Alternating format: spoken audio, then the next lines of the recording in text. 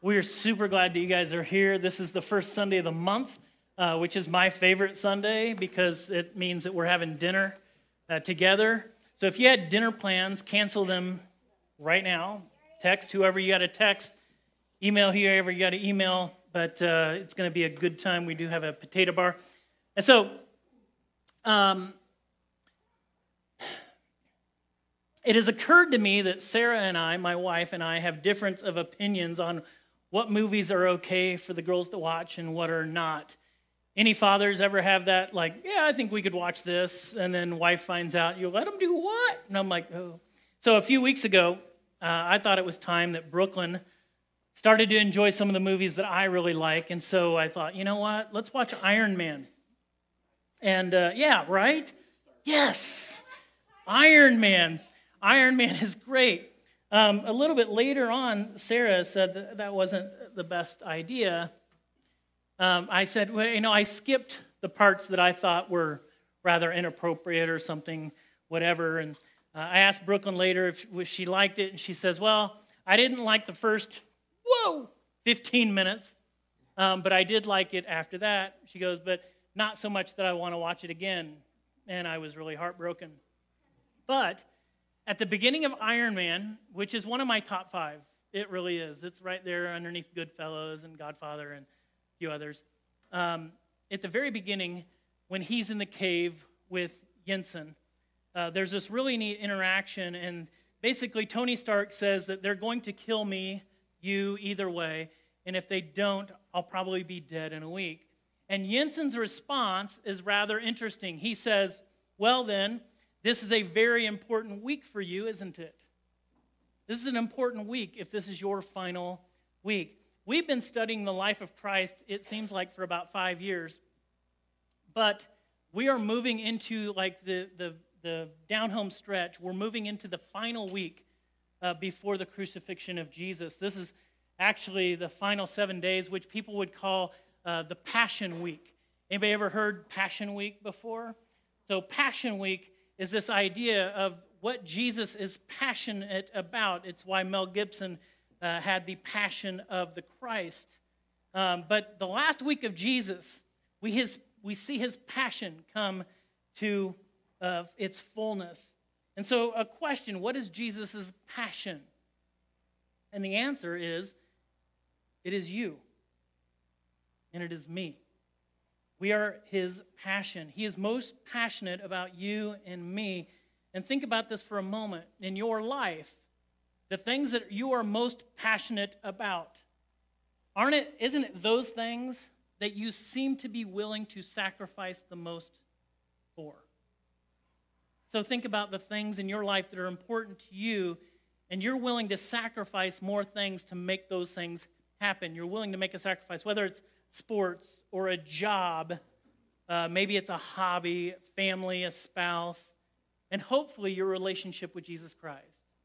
Hopefully your relationship with the Lord is something that you're willing to make sacrifices for.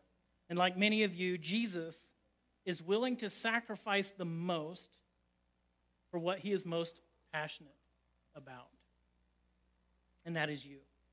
And so what he does on the cross, he does for you as a result of his passion for you. And the cross in Jerusalem is where his focus has been for quite some time, and it's going to continue to be that. Remember, many weeks ago, Jesus' focus shifted, and he actually says in chapter 9 of Luke, he steadfastly set his face towards Jerusalem. That was going to be what his focus was going to be. He's going to turn his attention towards Jerusalem. But before he takes his place on the cross and sacrificially gives up his life as a payment for our sins, the final week of his life is an important week, and we should pay attention to those things. And so for a passionate follower of Jesus Christ, how would you spend your last week? For people in the world, they would probably do worldly things. That makes sense. And probably for some Christ followers, we might even do some worldly things. We might want to go see something, go participate in something. For people who follow after Jesus, I would assume that we would want to tell people about him. people that do not have a relationship with Christ. That is something that I feel like that's what we should do, point people in his direction. Jesus begins Passion Week by entering into Jerusalem, that triumphal entry that we celebrate on Palm Sunday most of the time. So usually it's the week before Easter. The triumphal entry is only the second event in Jesus' life that is recorded in all four Gospels. So the feeding of the 5,000, recorded in all four Gospels. Jesus' entry into Jerusalem is recorded in Matthew 21, Mark 11, Luke 19, and John chapter 12. Something significant is going to happen. Something big is about to happen. And that's where we're going to pick it up in Matthew chapter 21. If you have your Bibles, turn there. If you're at home, maybe grab a Bible or a phone. I'll also put the verses on the screen. But here's how it starts in verse 8. It says, most of the crowd spread their garments on the road ahead of him. This basically means they're going to treat him like royalty. This is symbolic of what you would do for royalty. You're going to lay things down at their feet. Today, I think we would look at it as though like we're rolling out the red carpet, or we're throwing the rose petals for a bride to walk on as she walks towards her groom. And so the others cut branches from trees and spread them on the road. In John's gospel, it will tell us that these are palm branches. But Jesus was in the center of the procession, and the people all around him were shouting, "Praise God." The Greek word is Hosanna, for the Son of David. Blessings on the one who comes in the name of the Lord. Praise God in highest heaven. In verse 10, it says the entire city of Jerusalem was in an uproar as he entered. "Who is this?" they asked. And the crowds replied, "It's Jesus, the prophet from Nazareth in Galilee." This is like a victory parade before the victorious moment actually even occurs. So back in 2001, I had the opportunity to go to the victory parade because the Colorado Avalanche beat up on the Devils and in 7 games, and so they won the Stanley Cup, and my buddy and I decided, hey, let's go. Let's join 1 million people in Denver and just have a lot of fun. We'll get as close to the parade as we can, and we'll go to the big rally that they had. And so it was a lot of fun for us to get into the parade route and to cheer on the players as they go by, and then made our way over to watch them. And it was, Foote and Forsberg and Sakic and all those guys. What an amazing time. But they had already won the Stanley Cup. And so we were celebrating the fact that they won the Stanley Cup. This is like a victory parade for Jesus, and the victorious moment hasn't yet occurred, even though we know it is going to. And on the day that Jesus makes his way up to the Mount of Olives, the people are prepared to proclaim him Messiah and King. Messiah meaning the anointed deliverer or Savior. And they're ready to go ahead and proclaim him that. So this is actually the first time that Jesus has actually been okay with everyone proclaiming who he actually is. Up until this point, he's like, hey, you know what? Don't tell anybody that. Let's keep that kind of stuff quiet. And there was a reason that he did that. Jesus was controlling the timeline. He's controlling how things are going. And so before he was like, no, don't tell anybody. Now he's saying, go and tell everybody. He's in control of the situation, control of the timeline. In order for Jesus to be the Messiah, every prophetic statement in the Old Testament must come true. It's important for him to die on a specific day and in a specific way. He needs to be betrayed by one of his own, handed over to specific people. And when you read through the messianic prophecies in the Old Testament, it's rather amazing that every single one of them is spot on, and they need to be spot on. And so Jesus is actually going to rush things up a little bit in the last week of his life. And so he's going to be a little bit more open about who he actually is, and he's stoking the fire, as we would say. And at the same time Jesus is doing that, we are told that the religious leaders are working on an assassination of not only Jesus, there's actually two people they're wanting to assassinate, Jesus and Lazarus. This is kind of like the mafia, where we don't want to leave any loose ends. They want to eliminate the person who basically, they say, resurrected this guy, and they want to eliminate the man who he resurrected. And so they want to eliminate Jesus. And this would basically mean that no one really close to Jesus is all that safe. And so over the next few days, Jesus is going to be moving from place to place, mostly between Bethpage, Bethany, and Jerusalem. Those are all in the general same area, just a few miles separating those three areas. And so on Sunday, Jesus gets the royal parade, the grand entry, the triumphal entry. On Monday, Jesus clears out the vendors in the temple. And that's going to attract a lot of attention as well. So he's had a couple really good days. And then on Tuesday's where we're going to really land on today. Tuesday, Jesus is going to make a statement that is going to be one of the most offensive things that the religious leaders have ever heard. Jesus is going to poke the bear, I guess as you would say, or he's going to basically get the attention of the religious leaders, the Sanhedrin. And so it all starts with them questioning Jesus.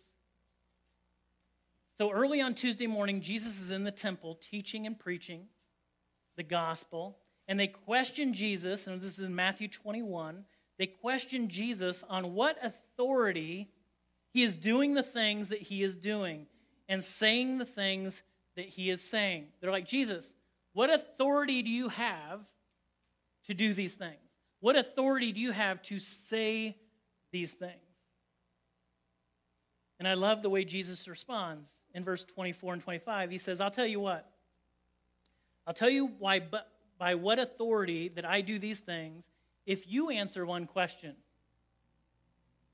Did John's authority to baptize come from heaven, or was it merely human?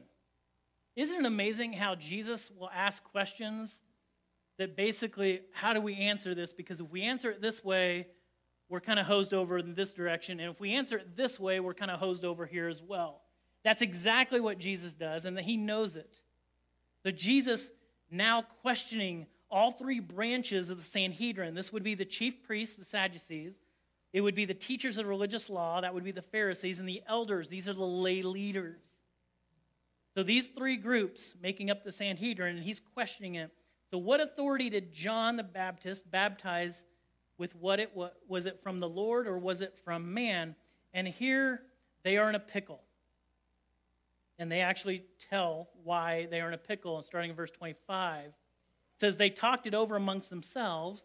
If we say it was from heaven, he will ask us why we didn't believe John.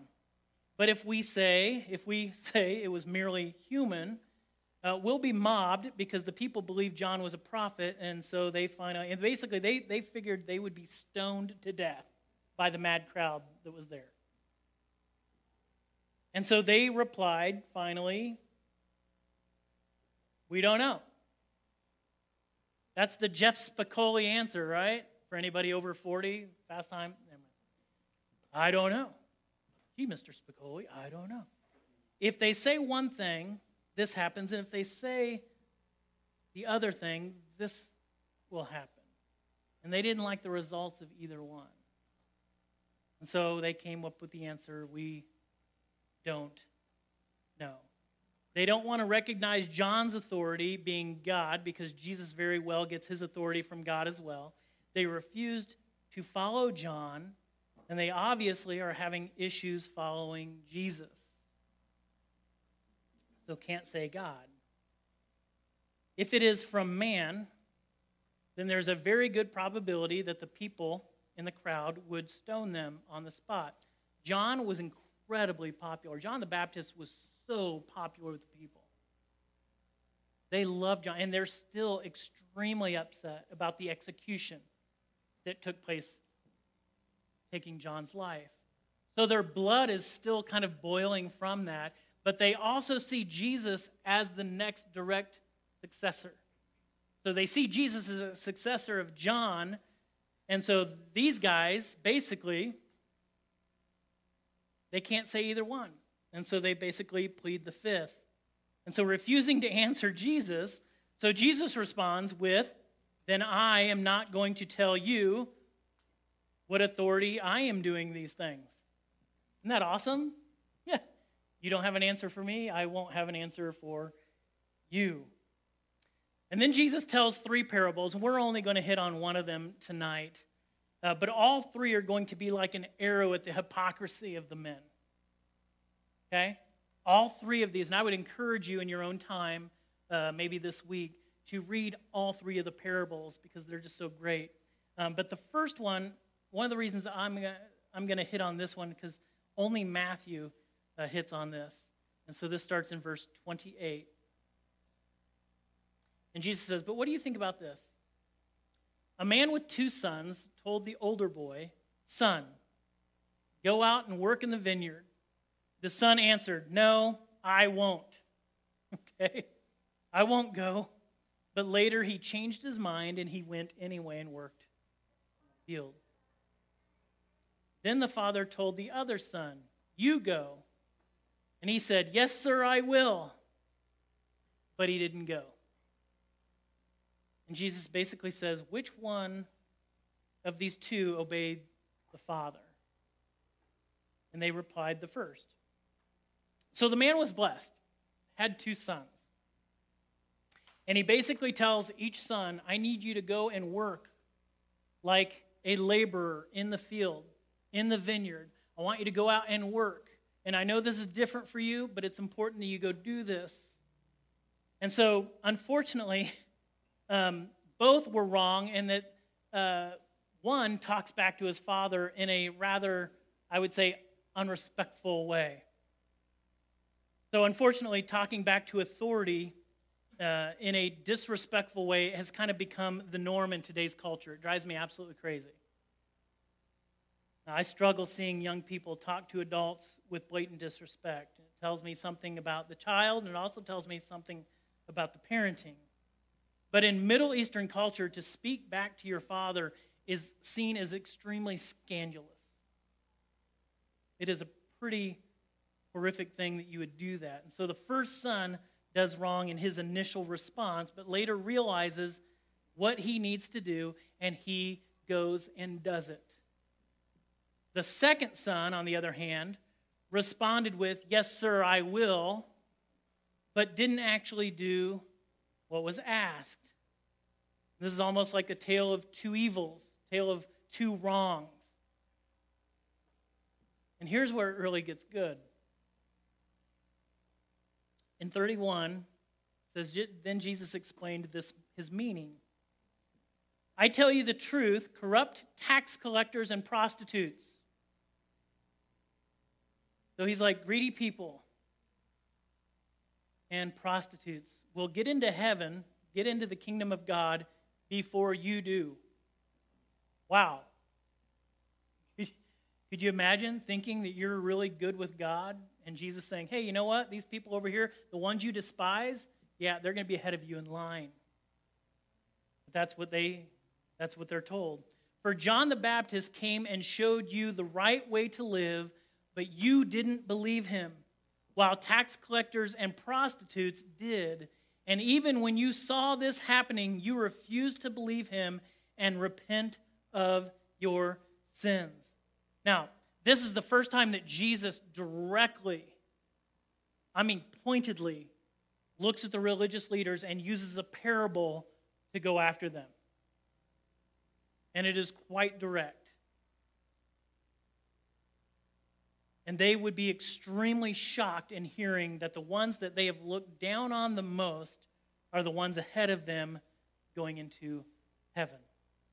Tax collectors and prostitutes, what they did was they rejected God initially by their lifestyle. But over time, they learned from John the Baptist. They repented. They were baptized. And then many of them chose to follow after God. That's a great story. The religious leaders, they thought they were talking the right talk, but they refused to honor God with their lives. They rejected John's message of repentance, and most would end up rejecting the message of Jesus as well. And so there's this false reality for the religious leaders. And I would say that there's a false reality amongst many Christians who think that if we act a certain way in these areas and if we say the right things, that we're going to be in okay shape. And to give the appearance of being holy, and they were very self-righteous in their ways, that, man, we're going to be first when it comes to God. And that couldn't be further from the truth, and Jesus is basically pointing that out to them. In verses 21 through 23, it's going to address this false reality. So if you go to Matthew chapter 7, 21 through 23, it says that not everyone who calls out to me, Jesus speaking, Lord, Lord, will enter the kingdom of heaven. Only those who actually do the will of my Father in heaven will enter. On judgment day, many will say to me, Lord, Lord, we prophesied in your name and cast out demons in your name and performed many miracles in your name. But I will reply, I never knew you. Get away from me, you who break God's law.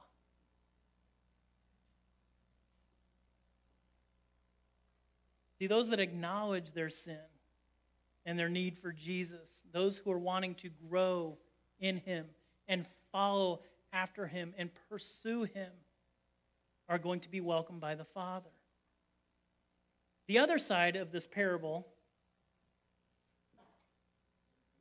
is that obedience does matter to God. Obedience does matter to God. And I will just say this. We live in such a grace-driven world. And I love the fact that we live where grace is being shown very strongly. But we have almost swung the pendulum so far that I believe many people have missed the fact that obedience does matter to God. And anyone who says otherwise, I don't think has ever been a parent. What I mean by that, I couldn't help but think about our Heavenly Father who offers us grace and salvation through our faith in Jesus. But like any father, we want to know that our children are being obedient, right? And it actually does my heart good when I know our girls are being obedient. We have one that strives for it. We have another who has a lot of fun. We know her love is there. Last week, I had some time with the girls, and I told them both that I love them so much, and that there is nothing that they could do that would take away that love. It is unconditional. And I so badly want them to know that. But that does not mean that we do not have expectations in our home. We do. We have expectations in our house. There are things that we ask of the girls that is important because you have our last name and you live under our roof. I don't know if I said roof right. Roof, ceiling, whatever. I don't know where I'm from anymore. And we want them so badly to grow up into the best daughters of God that they can be. And so we have some expectations for them, guidelines and parameters. And when those are not met, we let them know, and oftentimes there's going to be consequences for that. It is like that in any business, any kind of organization. We have expectations, and we want you to meet those things. But it seems to me that a lot of Christians have taken grace and we have shifted that into the meaning of lawless living. It doesn't matter what you do, God's going to love you. He's your Father. He'll accept you. And part of me, man, we have to live in the balance, in the tension of grace and truth, where we understand God's grace, but we do not spit on it by living lawless living. And we read through Scripture over and over and over again about this. And unfortunately, I will say this, your church attendance doesn't really impact the kingdom of God. You reading Scripture doesn't really impact the kingdom of God. You attending a Bible study doesn't really impact the kingdom of God. In fact, Satan doesn't mind you going to church. Satan doesn't mind you reading God's word, and he doesn't even care if it is convicting to you as long as you don't act upon it. You can attend all the church services you want, but if you walk out the doors and do not act in obedience to God, and you don't go out there and try to win people for the kingdom, if you don't go out and make an impact, if you don't go out and do something, Satan's perfectly content with that.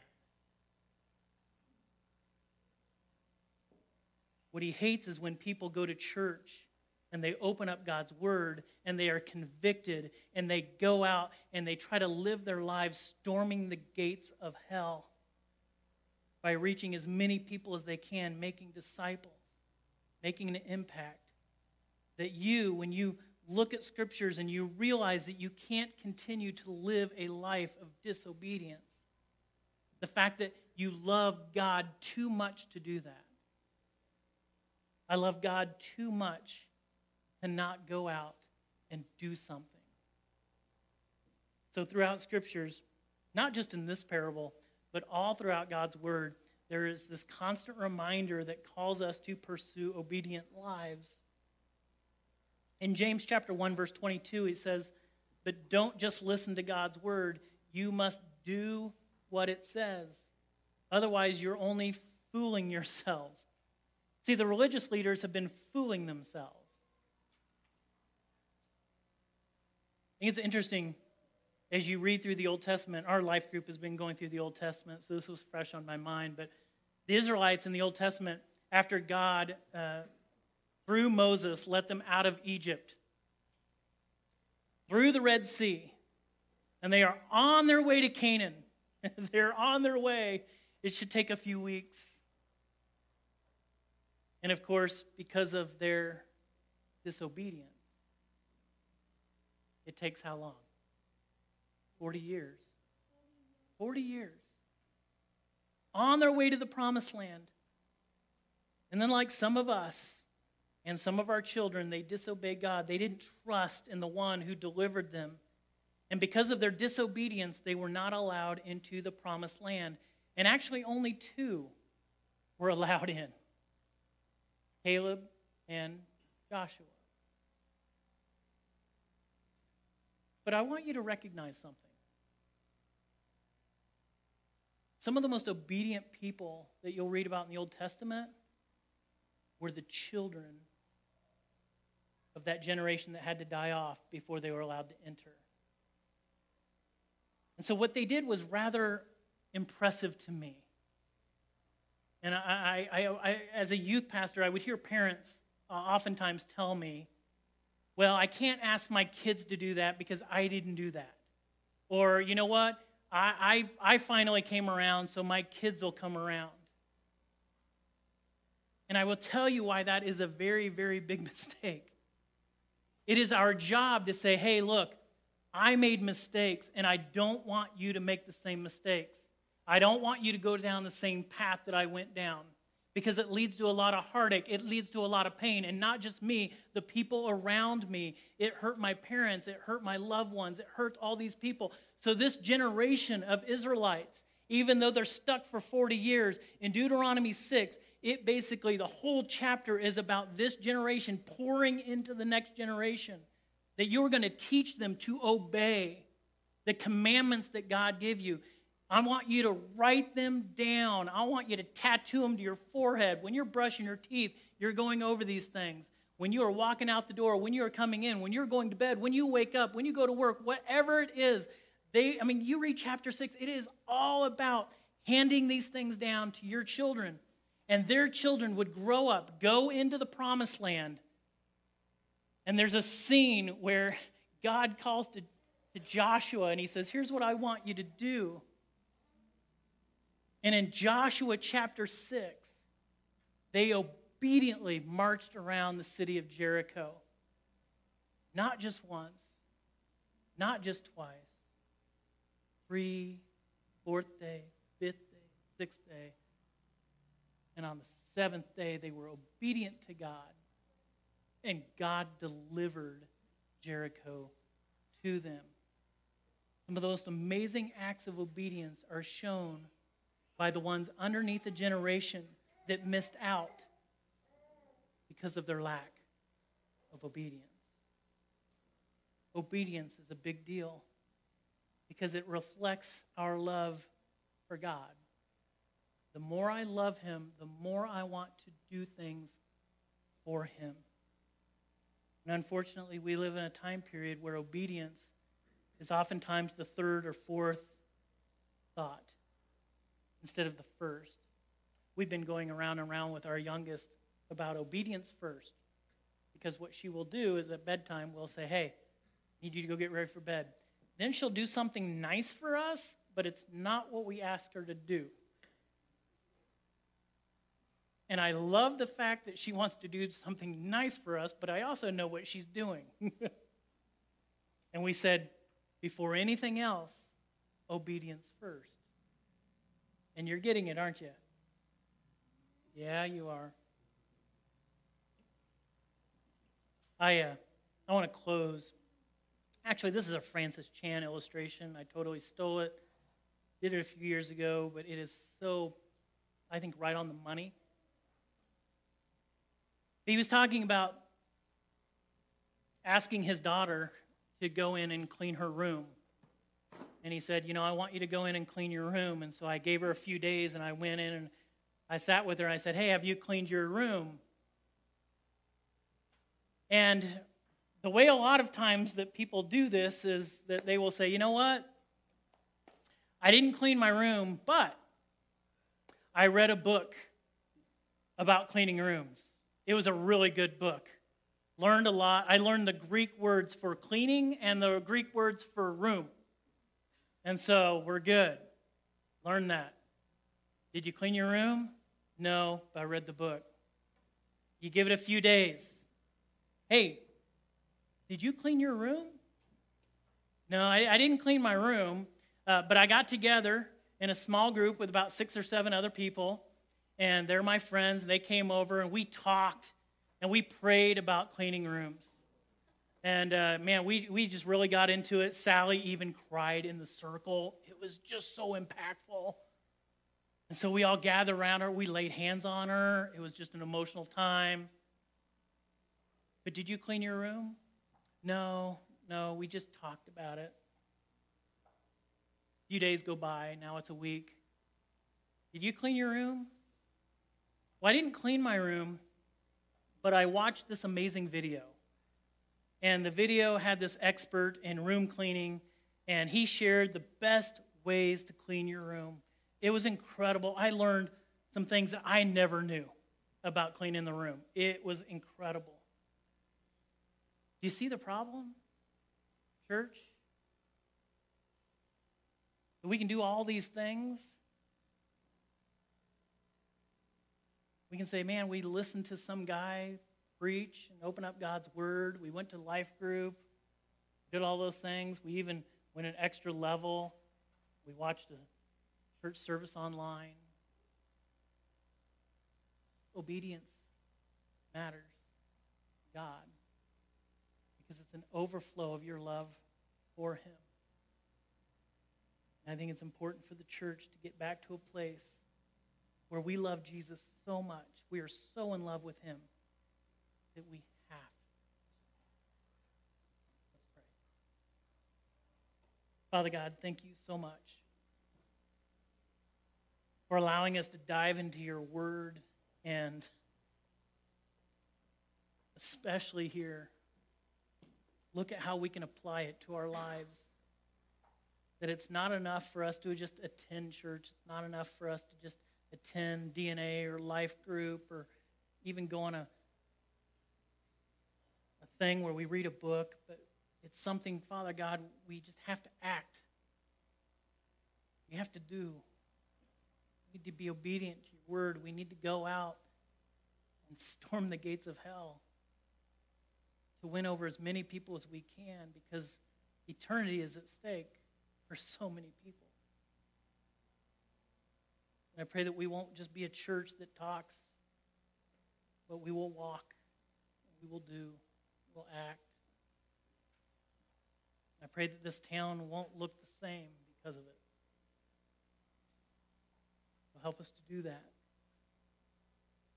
Doers of your word, not just hearers only. We love you. We're grateful for you. Thank you for challenging us the way you have. And this we ask in your name. Amen. Well, I don't know about you, but I read things like this during the week, and I'm like, man, I feel like I just got kicked hard.